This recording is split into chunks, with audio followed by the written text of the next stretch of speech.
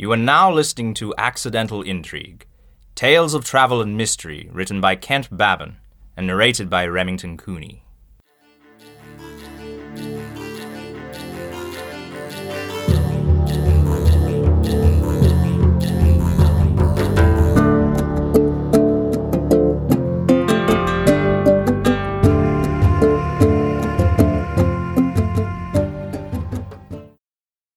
Episode 7. A German in Kyrgyzstan, Part 2. Late summer, 2012. Hans Bergman made his way out of Osh Bazaar with a bad feeling pressing against his sternum. But this time, it wasn't last night's vodka or this morning's greasy eggs. No, there was something off about the foreigner who had entered the pharmacy just before Hans had collected his pills and left. It was as if there had been a hint of recognition on the man's face. The problem was that the recognition only went one way. Hans had never seen the man before in his life. Just outside the frenetic arched main gate of the bazaar, it struck Hans that he might be followed. He stopped, which elicited a curse from the person behind him, and looked carefully at each of the 100 or so people in sight. Those leaving the bazaar were carrying bags filled with vegetables, meat, dry goods, and clothes. Those going in had an extra spring to their step. A few people loitered about buying kumis or kvass from old ladies. A couple of men held a stack of bills in their hands, shouting out exchange rates above the din. He was just about to draw the conclusion that he was in fact being paranoid when he spied the same foreigner looking at hats. Hans kept his eyes on the man, who was now trying on an array of the traditional peaked headwear. Not an unusual scene, mind you, but something about the man's clothing made Hans wonder. He looked like a movie star on a safari. Well, minus the pith helmet. The question now was what to do. If the man was a professional sent by Emir, Hans didn't like his chances. Bishkek wasn't a big place. Even if he could lose him, it was only a matter of time before Hans made a mistake that would cost him his freedom. He could feel the anxiety clawing at his consciousness. He instinctively opened up the paper bag and popped a pill from the blister pack. He'd have to hold out for 30 minutes, then the soothing warmth of rationality would return to his being. Until then, he would try his best to act normal and get back to his hotel. Things were going well until he turned out onto the side street of his hotel. He looked over his shoulder to find the man on the opposite corner openly staring at him. The medication was only beginning to take effect. It was no match for his jackhammering heart. He broke off into a run and then sprinted up the stairs and into his room. He locked the door and moved a table in front of it. It wouldn't do much to stop an intruder, but it did make him feel a bit more secure. He turned the fan on high and collapsed on the bed. The last week had turned him into a nervous wreck. The only thing keeping him going was the anxiety medication he was trying not to abuse.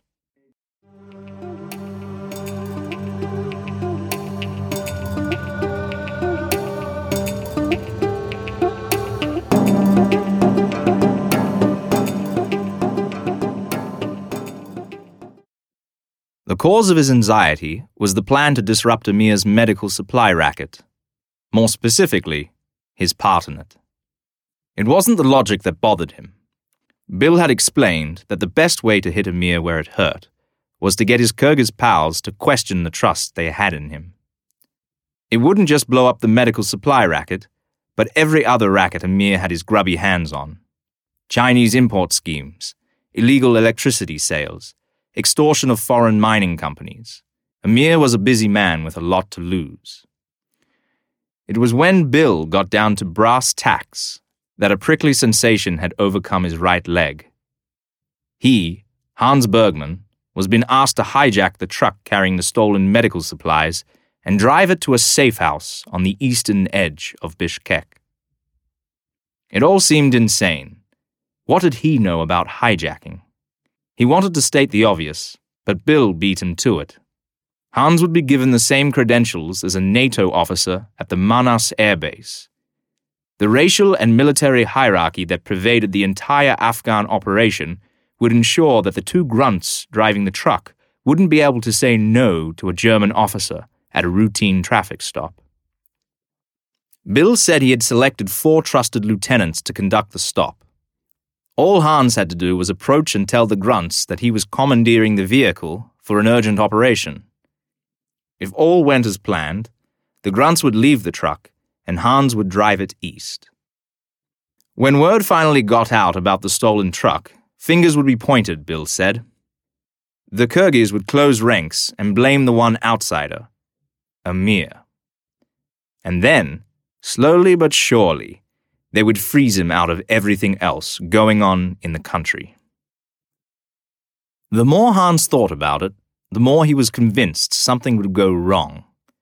The grunts would see through his disguise, or pull a gun, or the police would double-cross him. Even if it did go well, he wondered just how badly it would damage Amir. Far from ruining him, it would only serve to sharpen his anger towards Hans. He wondered what Ivanov would do then. Was Hans an asset worth protecting, or could he be thrown to the wolves? As much as he hated to admit it, he was as expendable as a cotton swab. He was starting to regret not taking the B&D agents up on their offer. His last thought before the medication took hold was of a story Bill had told him as part of his explanation of the plan. I remember my first kick at the proverbial Central Asian corruption can. It was 1994 in Tashkent. My government had just committed millions of dollars to Uzbekistan in one of them democracy for aid deals that soured faster than mare's milk on a hot day. When one of the ministers, I can't remember which, came to me with a plan for how his allocation of the funds would be spent, I almost fell out of my chair. How naive I was to hope that schools and hospitals would be built. You know what the plan was for? Goddamn European furniture for the president's new goddamn palace.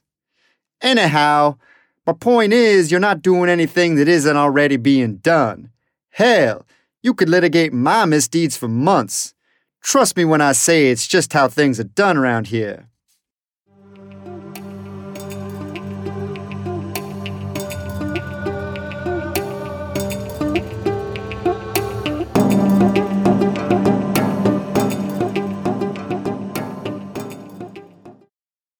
Hans left his hotel just as the sun was setting, and there was no sign of the foreigner in the lobby or out on the street. He breathed a sigh of relief. It made the short walk to the Georgian restaurant a lot more comfortable. Bill was already waiting for him at a corner table. A jug of wine that looked like cloudy apple juice towered over 2 small glasses. Hans took a seat and waited. I took the liberty of ordering for us. You like Georgian food, don't you? Yeah, I love it. The food arrived promptly.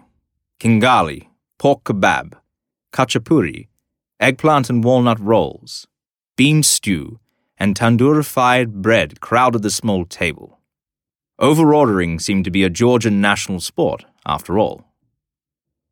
Bill took some time to break off the stern of the bread boat and dip it into the egg and cheese mixture that resided within.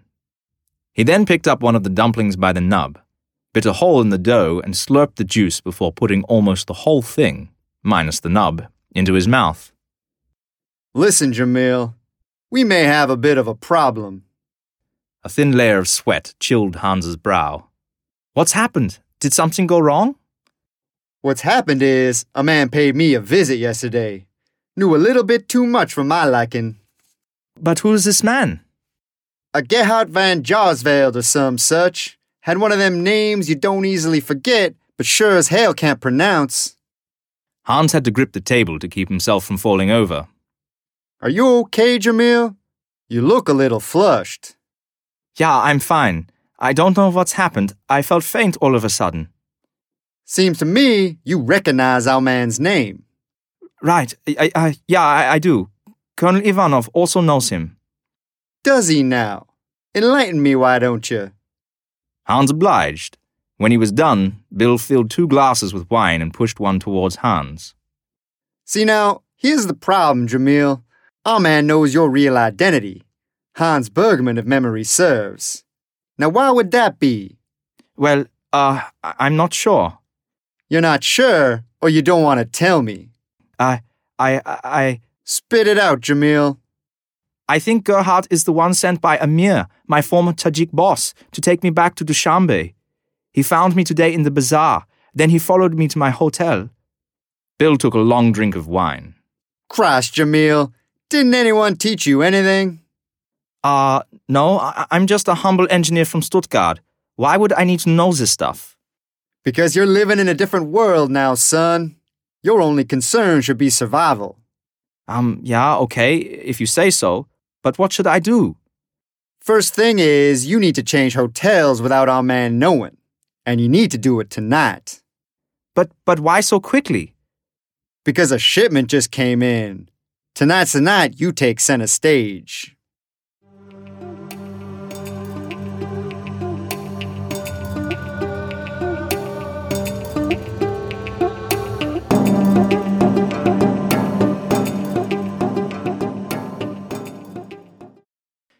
Back at the hotel, Hans packed the few things he had accumulated since leaving Tajikistan into a duffel bag. He was not at all confident that he could sneak out unnoticed and move to a different hotel. Sure, he would be able to spot Gerhardt loitering on the sidewalk, but what if there were others following him as well? He was really not prepared for this. Just as he was leaving, the ring of the room's telephone pierced the air. He turned to look at it, wondering why on earth it would be ringing. He walked over and gingerly picked it up. "Ja, hello?" "Hello, Hans." The voice sent him reaching for his anxiety pills. Hi, Amir." "How are you, Hans? How is Colonel Ivanov?" "I am fine. He is also fine. What do you want? Why are you calling me?" "You disappoint me, Hans." "But why? You sent me to be killed by Colonel Ivanov. I still don't understand what I did to you." "If you want to know, I'll tell you."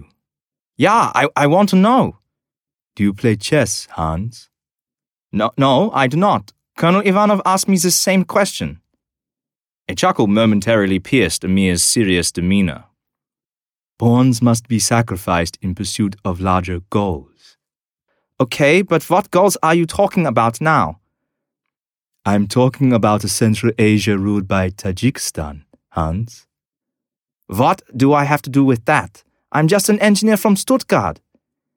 "You still don't understand after all of this time." "Nein, I have no idea what you are talking about." "Ivanov is a powerful man. He represents the biggest threat to my plans, Hans. I sacrificed you to bring him out of the shadows." Hans waited. He hoped his heartbeat wasn't audible over the phone. "You see, Hans, this is but one facet of a long war between us. I needed Ivanov to manipulate you into trying to defeat me." "I still don't understand. What would that do?" "He would expose a part of his network, of course. Thanks to your little adventure in Kyrgyzstan, I now know who his friends are." Hans didn't realize his heart could beat any faster than it already was. "You and Bill have big plans tonight, I understand." "What are you talking about?" "There is no point in playing stupid, Hans. How do you think I found out where you're staying? I have eyes and ears everywhere." "I don't believe you, Amir. There's nothing you can do to stop me." "Oh, but there is, Hans. Enjoy your last few hours of freedom. The next time you'll see me, you'll wish you had said no to Ivanov."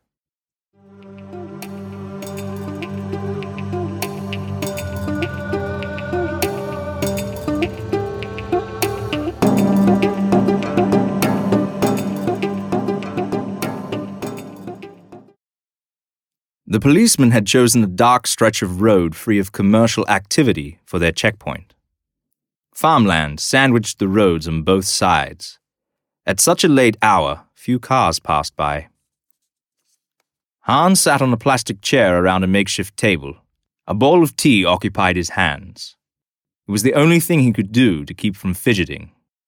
Ever since the call with Amir and the move to a new hotel, a dark foreboding had occupied his mind. The men around the table paid him no mind. Everyone knew what needed to be done. They were just waiting for word from the base that the truck was en route, at which point they knew they had only 5 minutes to get set up.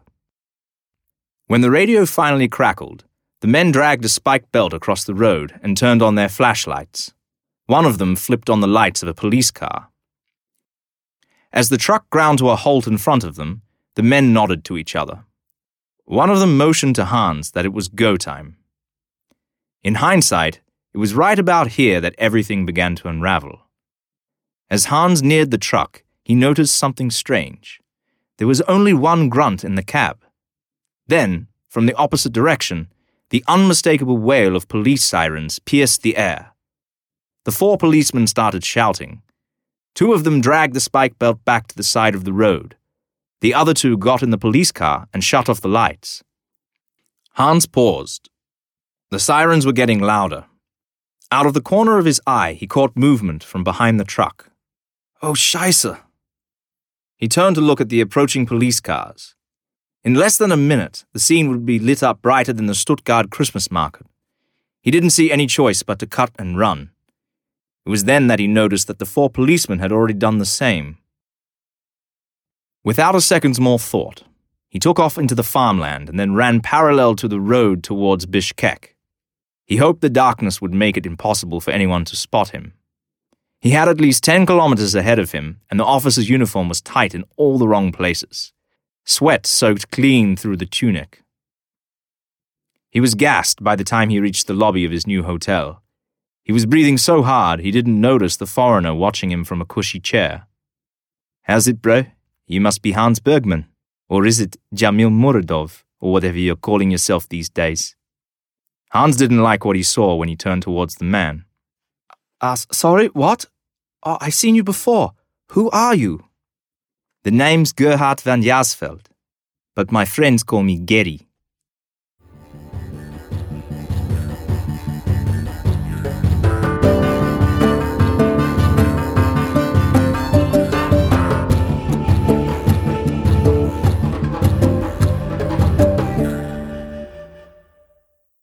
You have been listening to Accidental Intrigue, Tales of Travel and Mystery, written by Kent Babin and narrated by Remington Cooney.